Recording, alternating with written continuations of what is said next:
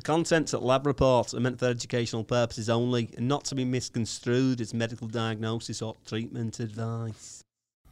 Today on the Lab Report, we're going to talk to Dr. Bill Rawls. We're going to talk about herbs and how to get to your cellular wellness solution. And he's a deep thinker, people. Get your explode brain ready. The world of medicine can be challenging. Clinicians and patients are always looking for more options, more effective treatments, and in the end, more answers. Functional and integrative medicine focuses on addressing root causes of disease. Here at Genova Diagnostics, we've watched this field evolve and grow for over 35 years. We've not only adapted, we've led. Join us as we talk about functional medicine, laboratory testing, and optimizing health. Welcome to the Lab Report. You use the term explode brain a lot, which you and I both know what that means. Do you think other people get it? It's been a while since we talked about it, huh? I It's guess. being in the state of your brain exploding. Hello!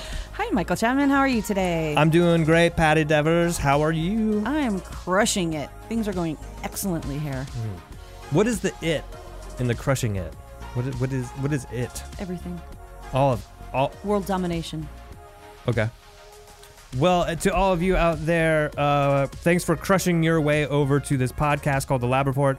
It's where we talk about things like functional medicine, specialty lab testing, integrative therapeutics, and just all the stuff. Because today we're talking about botanical medicine, cellular wellness. I mean, look at the ground we cover here. Right. And if you're brand new and you just stumbled upon this show and you're hearing it for the first time, you have picked a good day because we're going to cover some really interesting stuff. And if you're returning and you've been coming back, thank you so much for your support. Maybe perhaps hit the subscribe / No, follow, you should crush it. Like, crush the button. Yeah. And then maybe Crush your keyboard. Leave us a rate or review, all that good stuff. It really helps the metrics for our show and gets it out to the masses in a better way, which is awesome. And here's what else. What? If you have additional feedback and you want to share something, maybe you have a question, maybe you have a clinical insight, maybe you know somebody who knows somebody that wants to chat with us sometime, all that stuff, you can send to podcast@gx.net. That's our email address. Yeah, and if you're a consumer and you're interested in trying out some of Genova's products. And who isn't a consumer? That's a fair point. We both consume a lot of things. Yeah. Yeah. Is there someone who's not a consumer? Gandhi? Gandhi is dead and therefore not a consumer. So if you're out there... It works. Well, either way, if you're not Gandhi and you're a consumer out there and you're interested in accessing some of Genova's products yourself and trying them out, you can head over to Genova Connect, which is connect.gdx.net. There you can get tests yourself, and there's a tool where we can connect you with a Genova client somewhere in your area to help guide your health care. That's totally right. There's GI testing, there's nutrient testing, there's hormone testing, there's adrenal testing. All of that is available, and it's available at a 20% off discount if you use the promo code TheLabReport20. It's awesome. Go ahead and crush that promo code right into your browser window. Crush it. So today we are talking to Dr. Bill Rawls, and I can't wait. We don't do a lot of botanical medicine, and I will say we don't do enough botanical medicine. I agree. And, we've talked about it all these years because in the contrast between me being a DO and you being a naturopath and having all that knowledge, I'm just so thirsty for it. I love it so much. And in my thirst to know more, I read Dr. Rawls' book called The Cellular Wellness Solution, and I did crush it. And I was fascinated, and I said, Michael, we have got to talk to this guy. You two are two peas in a pod. It's going to be fascinating. Look out. This is all I got to say. And with that, I think we should get right to it. We should call Dr. Rawls. So, Patty. I know, Michael. Today I we know. have Dr. Bill Rawls. Let me tell you a little bit about Dr. Rawls. So Dr. Rawls graduated from Bowman Gray School of Medicine at Wake Forest University in 1985. He was board certified in obstetrics and gynecology with a license to practice in North Carolina. Dr. Rawls dedicated his life to OB-GYN medicine for decades when a health crisis in his early 40s brought him face-to-face with the limitations of modern medicine. His ensuing journey for answers led him to holistic and herbal therapies, which have inspired him to share his revelations on wellness with the world. Dr. Rawls has written extensively on health topics, including Lyme disease, fibromyalgia, and chronic immune dysfunction. He's the author of Suffered Long Enough and Unlocking Lyme and has contributed to various health sites. His latest book, The Cellular Wellness Solution, offers a fresh take on the critical role our cells play in unlocking wellness and supporting health. Aside from his writing, Dr. Rawls serves as medical director for Vital Plan, an herbal supplement and wellness company he co-founded with his daughter, Braden. And with that, welcome to the show, Dr. Rawls. All right. Thank you. Pleasure to be here. Yeah. Well, it's an interesting story in reading it. As someone who was conventionally trained, for you, also conventionally trained, to end up in herbalism. Mm-hmm. So tell us about that health journey that brought you to this passion. I mean, that's a pretty big leap. Tell us about how you got there. Yeah, none of that was planned. I had planned to go to medical school, have a career, do that, and eventually retire and, kind of an ordinary life. And that's how, and it's end up being so unordinary in so many ways, in a very positive way. I wouldn't trade it for anything. But I went to medical school. I actually, in medical school, wasn't comfortable with the way they use pharmaceutical therapy in chronic illness. And that's one of the things that pushed me toward obstetrics and gynecology, which was dealing with younger people, not chronically ill, bringing life into the world, which was really wonderful. But practicing in a small town required me to take call at the hospital for labor and delivery and emergency room, like 24-hour call every second to third day. Oh my gosh. And weekends every second to third weekend. Wow. So weekends were like you started Friday morning and you finish Monday morning. Oh my goodness. And and I was one of those people that if somebody's in labor or somebody was in the hospital, I just didn't sleep. I spent 20 years of my life sleep deprived, running on probably an average of 4 to 6 hours of sleep a night, and and not allowing any more than that on the nights that I wasn't on call because I was catching up with everything else. Sure. And it caught up with me in a big way. But it was, I thought, I didn't connect. This sleep deprivation is really wrecking my whole body, and that is causing me to have arthritis and brain symptoms and heart symptoms and all of these other things. So I went to my conventional colleagues, and it's like, help me figure this out. And all they could do is drugs, and it was just making me worse. I finally found that I was carrying some of the microbes associated with chronic Lyme, and now I'm kind of moved past that. So there's so many microbes like the ones that we get from ticks that are just kind of sitting there waiting for you to trash your body. And then they jump in and take advantage of the situation. And that's what happened. I probably had been carrying microbes since I was a kid, and it caught up with me in a big way. And conventional doctors didn't help me when I was, started thinking, well, this is Lyme disease. I did antibiotics, made me worse instead of better. Finally, by default, by desperation, ended up doing herbal therapy and gradually got my life back. And I've spent the past 20 years just going, all right, what were these herbs doing? Why did that make such a remarkable difference? But long story short, I'm 66 now. I've enjoyed really robust health for 15 years. I still take herbal therapy every single day to protect my health. And it's just left me in a very different place than I would have otherwise if I had gone the conventional route. Yeah. Interesting. Good story. Interesting. Yeah, and I want to get into that a little bit more, but I also want to talk about your new book, The Cellular Wellness Solution, where you talk and you kind of bring this concept of health and disease down to the cellular level and even kind of particular cells, how they lose energy. Can you talk about the 5 categories of underlying stressors that kind of promote illness and the need to remove these obstacles to cure? Yeah. I think that's one thing that I came upon early on is asking that question, why am I ill and why were my patients ill? Because, I had to stop doing obstetrics. So I started doing just a primary care practice that I was seeing more and more people that were kind of like I was, desperate, hadn't been really helped by the conventional system and wanted to work with somebody who looked at things differently. And what we do in conventional medicine is ask, how is this person ill? What diagnosis do they have? Because all of our drugs and medical therapies are geared toward reducing symptoms, reducing inflammation, and those are all manifestations of illness. Sure. Right. But people don't get well because if you're just putting a cork on it, it's not going to solve the problem. So I started asking that question, what's driving it? And obviously for me, a driving factor was not sleeping. We all need sleep. That's important. But also started just researching other factors. What are the driving factors of chronic illness? And came to the conclusion that, wow, there's only 5 different factors that drive all of chronic illness, which is really fascinating.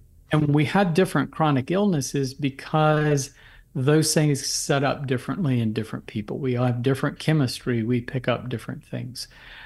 Taking it to the cellular level, it's our body is made of cells. Everything that happens inside of us is cellular, whether that's your heart beating, brain impulses firing, but even like hormone production by your adrenal and thyroid gland, that's all done by cells. Absolutely everything is cellular.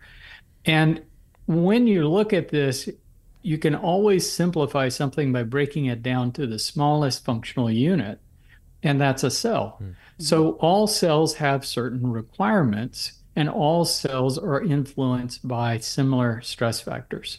So those categories, nutritional stress, cells have to have the right nutrients to function. That varies, like thyroid cells need iodine, where heart cells need fat to keep pumping all day long. But if you're eating a whole food diet, that you're going to give your cells what you need. Cells need a clean operating environment. Any machine needs to be free of toxic substances to operate properly, especially a biological machine like our cells. So all the petrochemicals and unnatural things that we're exposed to build up in our system. So I was reading the other day about microplastics in water and how much they actually end up building up inside our cells. They inhibit cellular functions. And that, when you inhibit cellular functions, that's what illness is all about. Sure. Mental stress, chronic mental stress, that's a big category. And that's what got me, just pushing that stress button continually and not sleeping. What it boils down to is our cells need downtime. Now, some cells, like our heart cells, rest in between beats, but most of our cells need that 8 hours of sleep just to regenerate and recover from working all day. So we need sleep for cellular recovery. Physical factors, now that can be anything from, heat stress to pushing too hard, to too much labor. But for most people today, it's being sedentary. And the biggest thing, exercise does a lot of things for us, but being physically active, the one most important thing is it moves blood. And when we're moving blood, we're flushing toxic substances away from our cells and metabolic waste and delivering a higher quantity of nutrients and oxygen. So blood flow, increasing blood flow is really, really important. And then finally, that microbe factor is a really big one. And the fact that we all pick up microbes, it's not just, the things that we get infected with, it's things that we're picking up throughout our lifetime and that are crossing from our gut and our skin that end up in our tissues, our brain, our heart, everywhere. These low-grade threats are just waiting for us to be stressed, and then they can become active. And, that's a big driving force for all of our chronic illnesses. Yeah. Those darn opportunists. Well, on the back end of what you just said, Dr. Rawls, Michael and I have read your book, and it's fascinating and really in line with everything that we've been talking about on the show. But of those stressors that you talk about in the book, the microbial stress was more fascinating to us because you link microbes to specific illnesses. And the most surprisingly to us was the various types of cancer. So what are some of the connections we should be making as it relates to microbes and disease? Yeah, well, microbes are at the center of all of it, but I think when most people, infectious disease doctors, when they think about microbes, they think about these big bad threats like Ebola virus that kill people. And and for acute illnesses, yes, those are a threat. Vaccines, antibiotics, they've saved a lot of lives. But it's these low-grade threats. It's like all the tick-borne microbes, when people get infected with Lyme disease, they don't die from it, and most people don't get sick. These things enter our body, and if we're healthy, they can become dormant inside our cells, in our brain, in our heart, in our tissues, in our joints. And these things can stay dormant for years. But it's not just tick-borne microbes. Say you've never been bitten by a tick or any insect. We pick up mycoplasma and chlamydia and Epstein-Barr, and all of these things are happening. Plus that, pathogens are always trickling across from our gut, from our skin, from our sinuses. They enter our tissues, they invade our cells, and they can become dormant. And it's kind of like a time bomb, and it's just sitting there. And so when I'm looking at this thing, I'm finding more and more connections, enough to say that I truly think that all chronic illnesses have a microbe component, whether you're talking about Alzheimer's or Parkinson's or autoimmune or anything else. But that cancer connection, that one is really fascinating. That one floored me, yes. It has to do with growth, all right? Okay. So all of your cells have restricted growth pattern. In other words, the growth is controlled by the genetic program. You can only fit so many cells in your heart, so many cells in your brain, so many cells in each of the tissue areas of your body. So the only time you make new cells to make replacements is when you lose cells, which is happening all the time. So that is going on, but it's very controlled, very restricted, always well defined.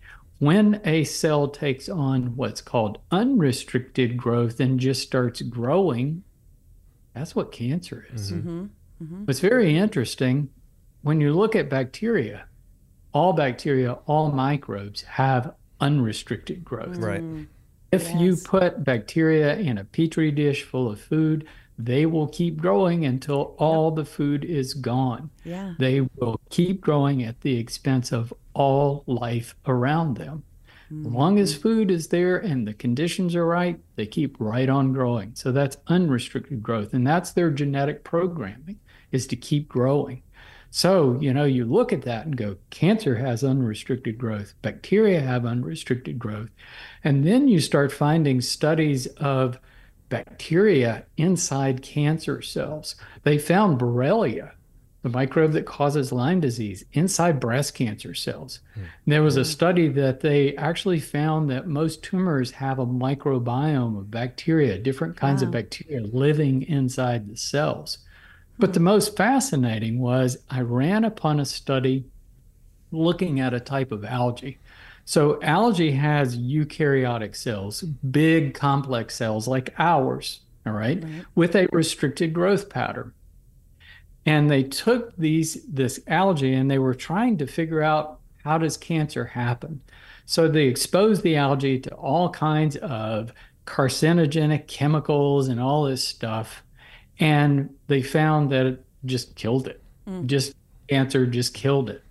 But then they took the algae and put it in a closet to keep it from getting sunlight, which stressed the cells.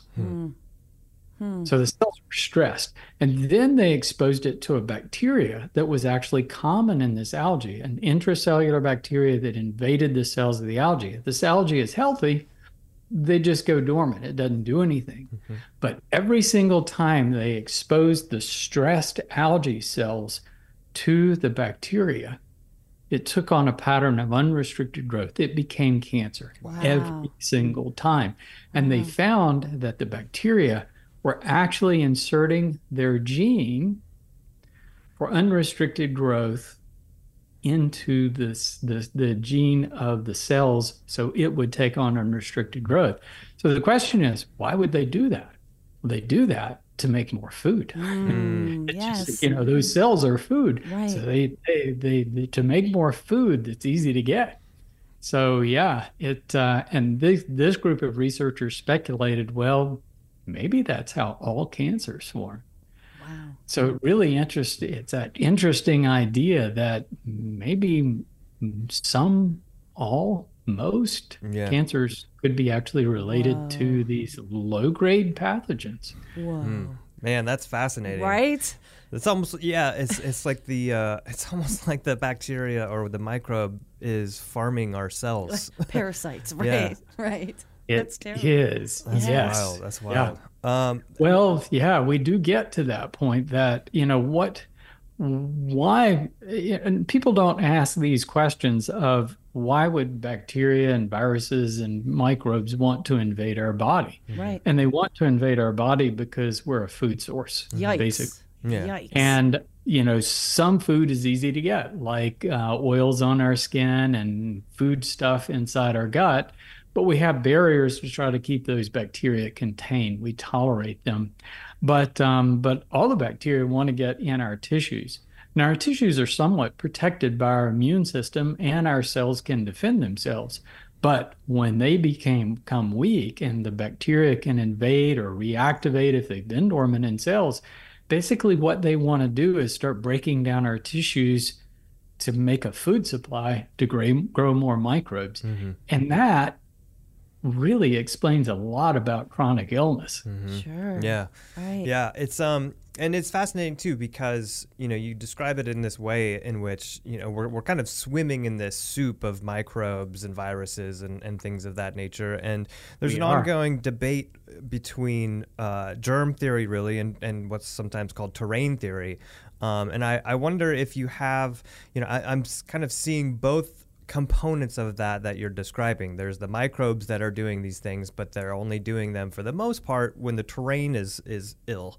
And so is that an accurate description, or do you think about terrain theory versus germ theory a little differently? Oh, well, I think it all rolls in together. We have microbes that are constantly trying to enter our body. And the microbes we're referring to are what we would call host dependent. So they're things that live in the soil or around us. They're microbes on around us that don't harm us because they're getting their food in some other way and they're not adapting to getting their food from a host. But basically what all these microbes want is a platform to grow and a place to transfer to other hosts. Mm-hmm. So we have microbes that are part of us. And, that relationship dates back millions and millions of years. So our normal flora and the things that live in our body, we tolerate them, we give them a little bit of food in one way or another, and they actually help us by secreting substances that keep pathogens in check. But then we have other microbes that are constantly trying to get inside our body to join in the feast, basically. So those are the invasive things. So when we get a cold or a flu or any kind of infection, it's just a microbe trying to gain a platform to get food and grow and then spread to other hosts. So some of them, do well taking up more of a permanent residence inside of us. Others, their only goal, like a cold, we just want a short-term platform, grow a bit, and then spread to another host, and that's what we do. Yeah. So it's more of a transient affair. So different microbes are built for different purposes. But that's what they all want, is to get a host. And if that is a balanced host microbe relationship, then it doesn't kill us. They get what they want. It's when you talk about something that's lethal, like Ebola virus, it's really working against the microbe's mission. Sure. And Ebola virus is bad because humans have never been exposed to it. So when it, enters our system, there's just nothing to stop it. We have no built-in defenses. So it kills people pretty rapidly. But the downside of that is the infection burns out pretty rapidly too, because people naturally quarantine themselves and try to distance themselves from people who are sick. So it tends to burn itself out. COVID was exceptionally successful because it wasn't that bad. It's like the mortality associated with Ebola is 60%. Mm-hmm. COVID, even coming out of the gate in Wuhan, when you do the calculations, which I did in the first several months, it looked like it was 1.5 to 1% or less. And it's turned out that's correct. It's probably a less than 1% mortality. When you see something that spread that rapidly around the world, it killed a lot of people, but still it's not a high-grade pathogen. It's a pretty low-grade pathogen because it doesn't tend to kill that many people comparatively. So it was extremely successful because most people it didn't kill. 50% of people didn't even hardly get symptomatic. Only about 20% of people got sick enough to need medical therapy. So you had lots of people out there that were walking vectors, spreading that virus around. What more could a microbe like that ask for? I mean, it was kind of a perfect situation. Yeah, for sure. Well, and so trying to provide our immune system a little bit of extra arsenal, we have antimicrobials that are options, and that can be in herbal form, that can be in pharmaceutical form. So I guess the question is, what in your mind is the major difference between pharmaceuticals or plant-derived antimicrobials in this battle against these horrible microbes? But we also know that a lot of the pharmaceuticals come from plants. So, so how do you differentiate that? What's the difference on a cellular level? I think that's people don't realize how much we depend on nature. And I think even for a long time, but I think a lot of people think, wow, there's really brilliant scientists sitting in a lab trying to build molecules that will kill bacteria in a targeted fashion. No, we're really dumb. We have no capacity to do that. All antimicrobials, all antibiotics come from natural sources. They either come from a fungus, a bacteria, or a plant. And a lot of it we get from funguses because funguses hate bacteria and they have to defend themselves from bacteria. Every organism has to defend itself from other things, especially other microbes. So all of these things are coming from nature. But what we do when we look for an antibiotic is we're not taking the entire defense system from the organism because we really can't produce that in the lab. What they're looking for is the one chemical that might have the most potency. So like with penicillin, it came from a mold. They pulled one chemical. It took them 20 years to figure out how to process that actually we could use it as an antibiotic. So it's one single chemical, and then they take that single chemical and then they manipulate it in the lab to make it more potent and make it easier to produce. So that's how it becomes a drug. So it is different than the original chemical in a lot of cases, but it has to have that origins. So antibiotics are really good for killing fast-growing bacteria. So when you look at pneumococcal pneumonia, which used to be a really bad killer, what antibiotics do is they kill fast-growing bacteria the very best. And so pneumococcal bacteria will typically turn over. Doubling rate is about 20 minutes. So they're growing really, really fast. Our normal flora are still being hit by those antibiotics, but they grow much slower. So they're not hit as hard. So you've got about 10 days before you really start messing up your normal flora. And in most cases, like a wound infection or pneumococcal pneumonia or all these things that antibiotics are really good for, you can do what you need to do within that 10-day limit. You start going over that, though, and you're killing off your normal flora. Your normal flora is a really important part of your defense system. It keeps pathogens in your gut and skin suppressed. And so when you really start knocking into that, you not only kill your normal flora, but those pathogens start becoming antibiotic resistant. And that takes about 10 days. So that 10-day window is about all you get. So our antibiotics are really important, but we've overused them and they're very expensive to produce. What a lot of people don't realize is drug companies don't make new antibiotics. They stopped making new antibiotics in the 80s because it's very expensive and people don't use them chronically, so it takes a long time to get the payback to make a profit. Yeah. So they're not making new antibiotics. So there's a lot of antibiotic resistance, and it's become a big, big problem.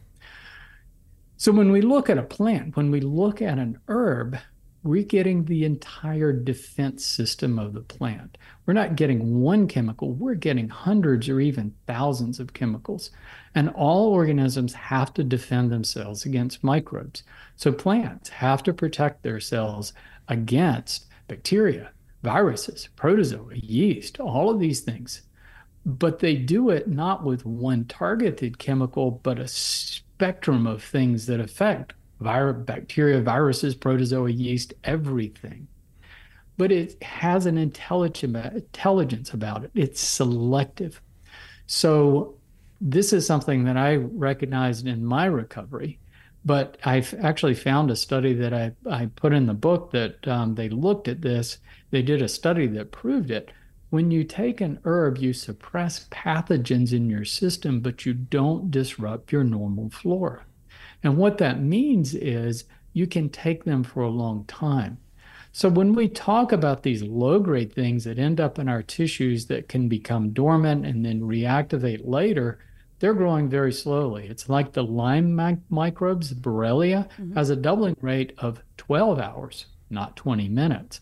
So antibiotics have a really hard time killing it off, especially if it's buried in tissues. And that's true with all of these low-grade pathogens that can be associated with chronic conditions. So what we're doing with the herbs is constantly suppressing those, which, it just helps our immune system work better, but without the penalty of disrupting our normal flora and some of the other toxicities that antibiotics automatically have. And so far, we've never documented true antibiotic resistance with herbs. So you can keep taking them and you don't pay the penalties that you do with conventional antibiotics. So it's really fascinating. It is fascinating. I love the way that you described it as sort of a form of intelligence, because like when you start breaking apart some of these constituents that are in these herbs that we're taking for medicinal properties, we always talk about the difference between the full compound versus an isolated constituent. But like even something that you might be taking for antimicrobial effect, you'll have one constituent you look up in there and it's like prothrombotic, and then you look at a different constituent and then it's antithrombotic, and you're like, what is going on here? But you realize there's so much synergy within all those various constituents and how they work together. It's not one thing that these herbs are doing. No, it's correct. And, I have been studying the science for 20 years and we know so much more about herbs than, say, 30 years ago. And we really have a lot of good science to understand how they work. But those little idiosyncrasies are beyond our capabilities. Nature is very, very intelligent, and we're really dumb not to take advantage of that. Right. Well, we know that there are some herbs that can target things like antimicrobial herbs, right? But in your book, you outline the many herbs that can literally be used every single day. So talk about some of those that are safe for daily use and why we should be taking them. Yeah, what are you taking, Dr. Rawls, every day? Dr. Rawls? Well, I take a spectrum of things and have been for a long time. I've started using that term everyday herb that includes a familiar category that a lot of people are paying attention to called adaptogens. Adaptogens are herbs that have the effect of protecting us against stress, balancing our stress hormones, and there are a lot of great adaptogens. But what adaptogens don't have are drug-like properties. So when you look at the spectrum of things that we can use from plants, it starts with food, which has really no drug-like properties or things that would cause any ill effects, all the way to the opposite end, where some plants are poisons.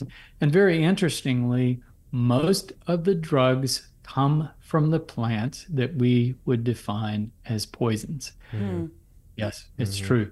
Because what what they're looking for is that single chemical to pull out, to block some chemical or affect something, to have that targeted effect of, reducing a symptom or whatever. So I'm staying way away from that. There are kind of an in-between zone of herbs that have some drug-like effects, like St. John's wort that can help with depression, or passion flower that has sedating properties.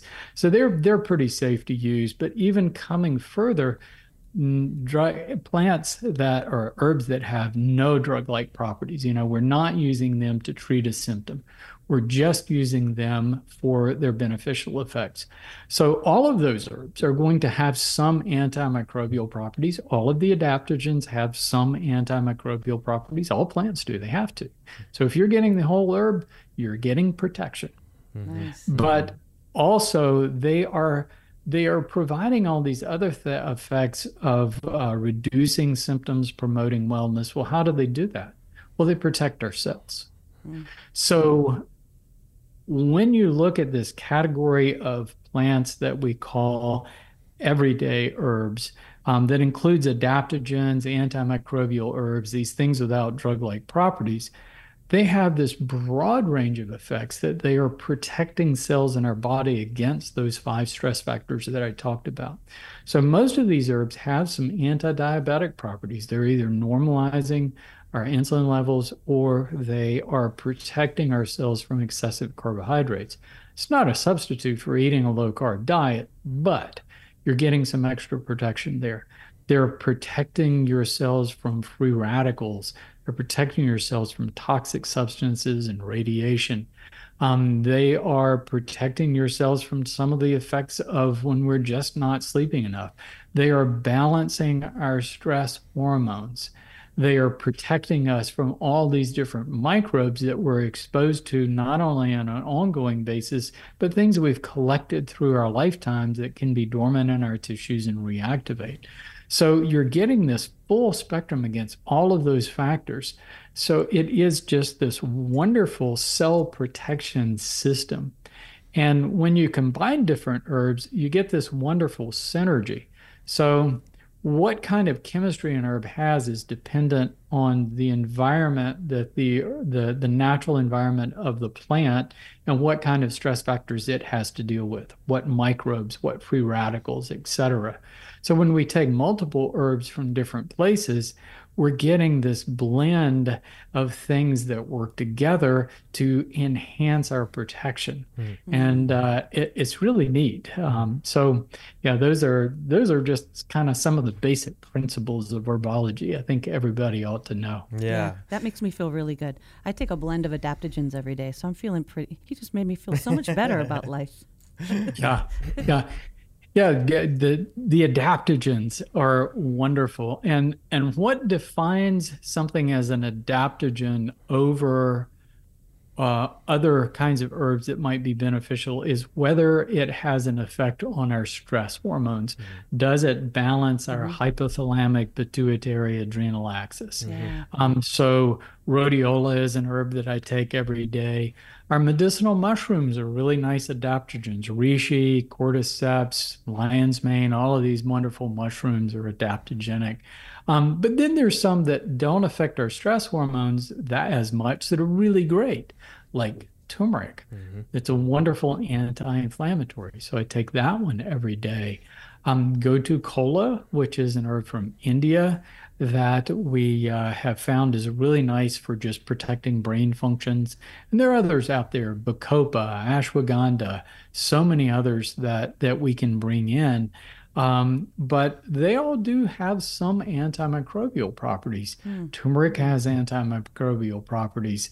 And then some of the antimicrobial herbs with a little bit stronger proven antimicrobial properties. Sometimes, we classify an herb as an antimicrobial more just because somebody's done the research to prove it, Yeah. And, but every study I've looked at for every herb, there's somebody out there that's looked at the antimicrobial properties, and I haven't found an herb yet that doesn't have some. Yeah, that makes sense. But Japanese knotweed, andrographis, andrographis is a really wonderful herb that has antiviral properties. It's really nice for COVID and respiratory infections.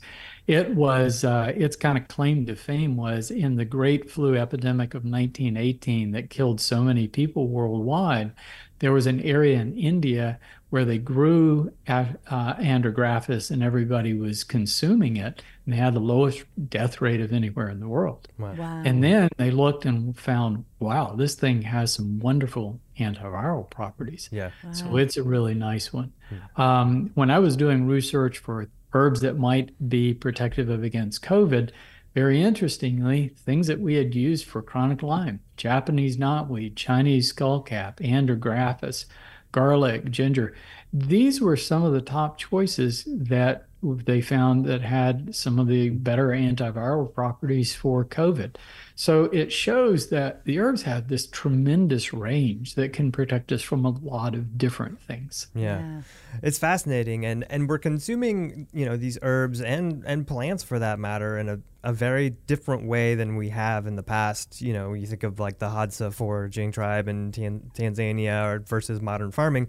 Like, how are the plants that we're eating today different than how they used to exist in the world? Yeah, our food. Well, we changed our food. One of the arguments I make for why people should be taking herbs every day is when you look back at our ancient history, for hundreds of thousands of years, humans foraged for food. And about 2/3 of that was plant matter. It was leaves and stems and wild berries and roots from wild plants. And so they were eating anything they could get that might have calories. So they were eating a lot of plant matter. Well, basically, they were eating what we would define as herbs continually. We gave that up when we started cultivating foods about 10,000 years ago because we shifted predominantly to grains and beans, which had not been a food that was practical for us to eat because it has to be processed or it's poisonous. So we started processing grains. Well, the phytochemistry, the protective chemistry in seeds is really low compared to the other parts of the plant. So we shifted to a diet that was really low with those protective properties. But not only that, as we started cultivating plants, we started unknowingly breeding those protective properties out of the plants. So we started cultivating plants for one purpose, to produce calories. And so we did that in a very controlled, protected environment. We protected them from stress because we wanted plants that produce lots and lots of calories for food. Well, the plants eventually gave up a lot of those protective phytochemicals because they just weren't using them. So not to say that our vegetables like broccoli and celery and all of these things aren't wonderful for us to eat, but they have just a fraction of the protective phytochemistry that was present in wild versions of those foods. But now you look at most Americans, they're not eating that. We're eating all seeds and meat. It's all grains, beans, and meat. So we're getting nothing. And beyond that, even when we started cultivating foods 10,000 years ago, I think humans inherently recognized the importance of these things. So we kept that herbal tradition in our culinary and medicinal herbs. And that's always been a part of that. Well, about 100 years ago, we started trading all of that for pharmaceuticals. We've been suffering ever since. That's a fascinating timeline. It reminds me, one of my first herbal medicine classes, Dr. Eric Yarnell, I remember, he put up on the screen, he was like, this is a carrot. And so on the left-hand side is this big orange plumpy carrot, right? And he's like, this is a food. And then he had another picture, was like, this is also a carrot. And it's like this skinny little white thing. He's like, this is a medicine. And the only difference between these two things is the amount of stress, right? So you stress the carrot, it produces all of these medicinal properties, which then turns a food into a medicine or vice versa. Whoa. Oh, your teacher was way ahead. Profound. Truly. Wow. Yeah. So no, it's so well taken, and the fact that we kept that tradition was not something I'd ever thought of as far as, understanding that there were medicines from these things and that they were different from the food we were making. That's fascinating. Right. Yeah, absolutely. All right, well, you've sold it, Dr. Rawls. Everyone out there wants to start taking some herbs, but you founded a supplement company called Vital Plan.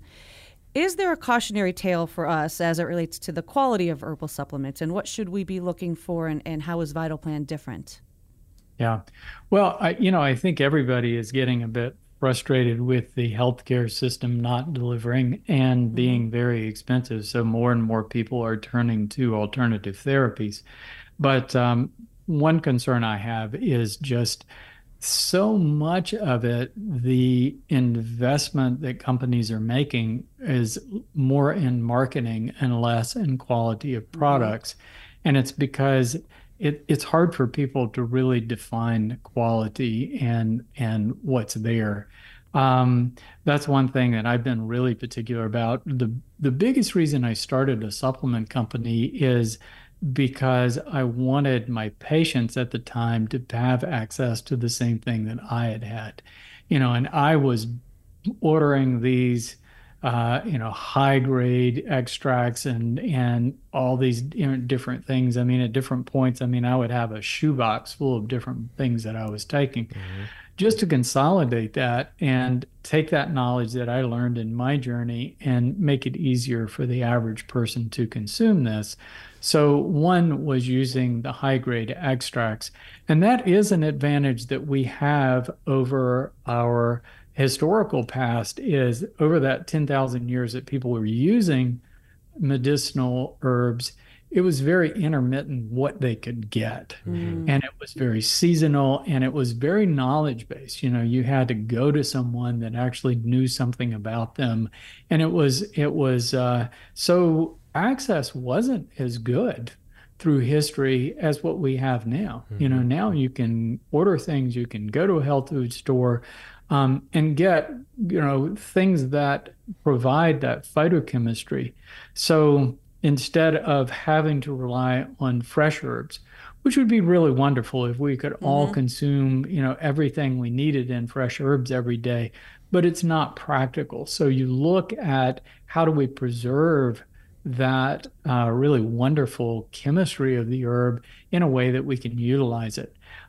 So a lot of people just, a lot of products, you're not getting the concentration of chemicals that actually do the work. A lot of it is you're just getting a lot of fiber from the plant. Right.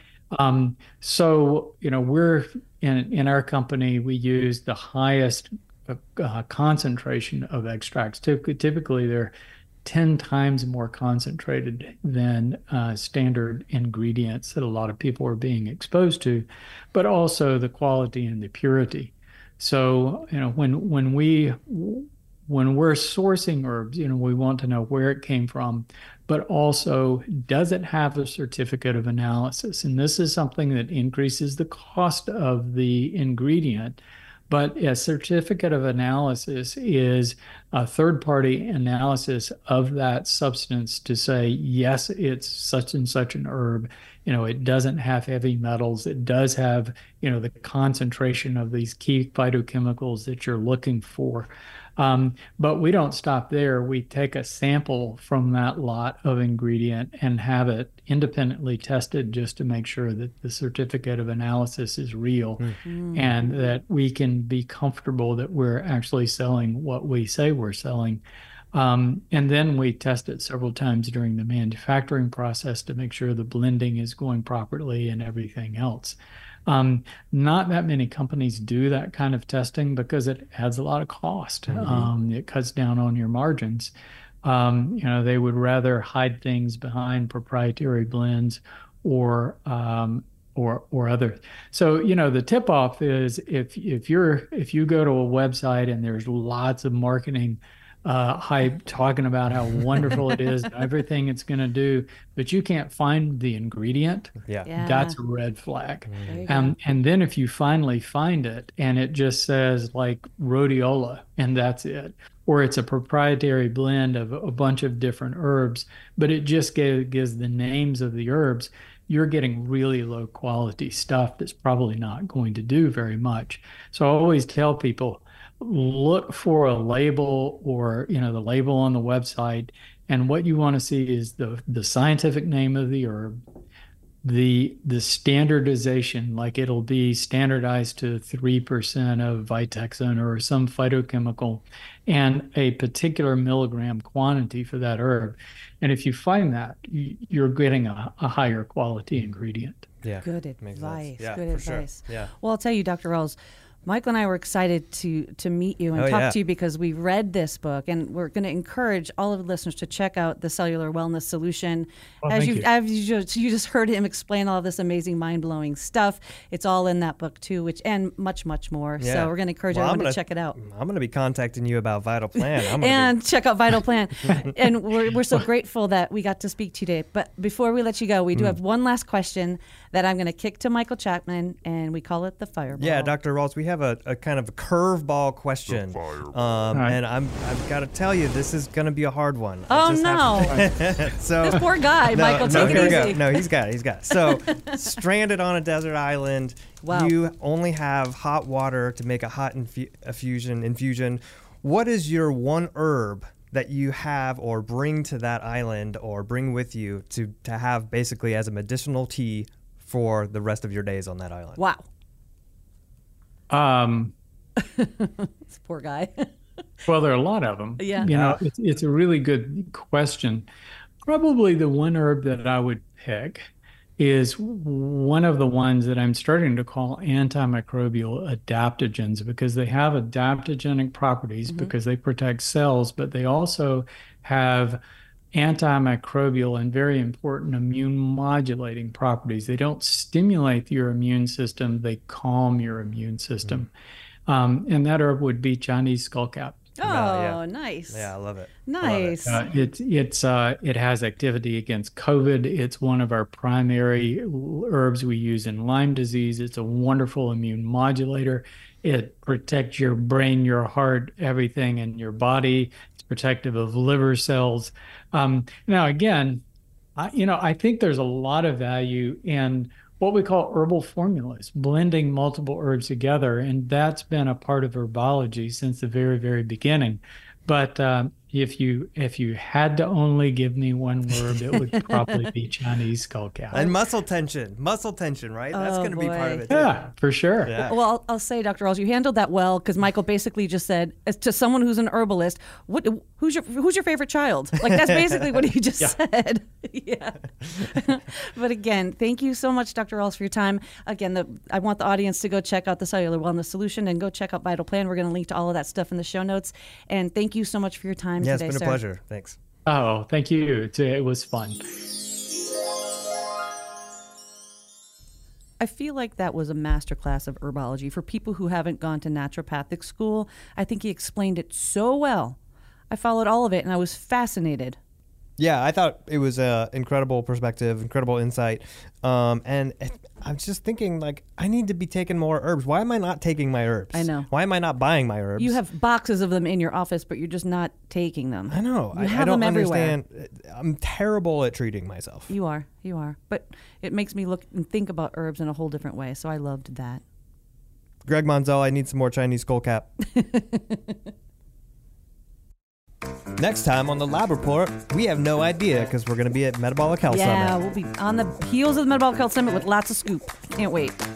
Oh, yeah, we're going guest hunting. You've been listening to the Lab Report. If you like what you hear, please subscribe to our podcast, rate us, and leave us a review.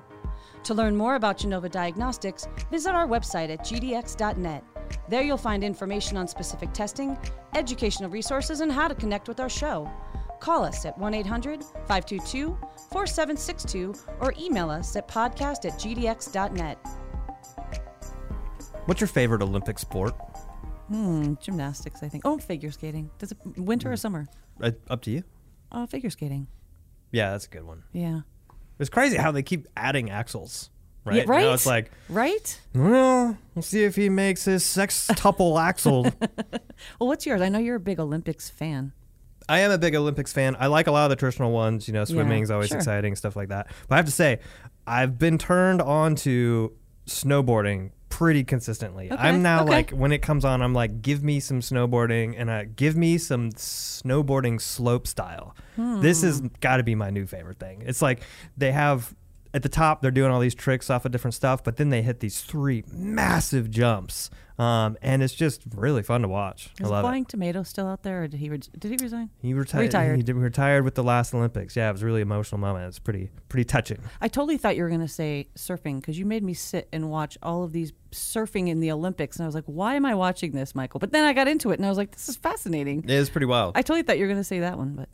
A lot of people get turned off by like the new events, but I find them interesting. I haven't checked out trampoline, but I have a feeling like it's probably pretty awesome. No, it's exactly that. You made me watch this. I was like, why am I watching this stupid thing? And then I couldn't stop. Yeah. So I think it's probably going to be the same for the trampoline.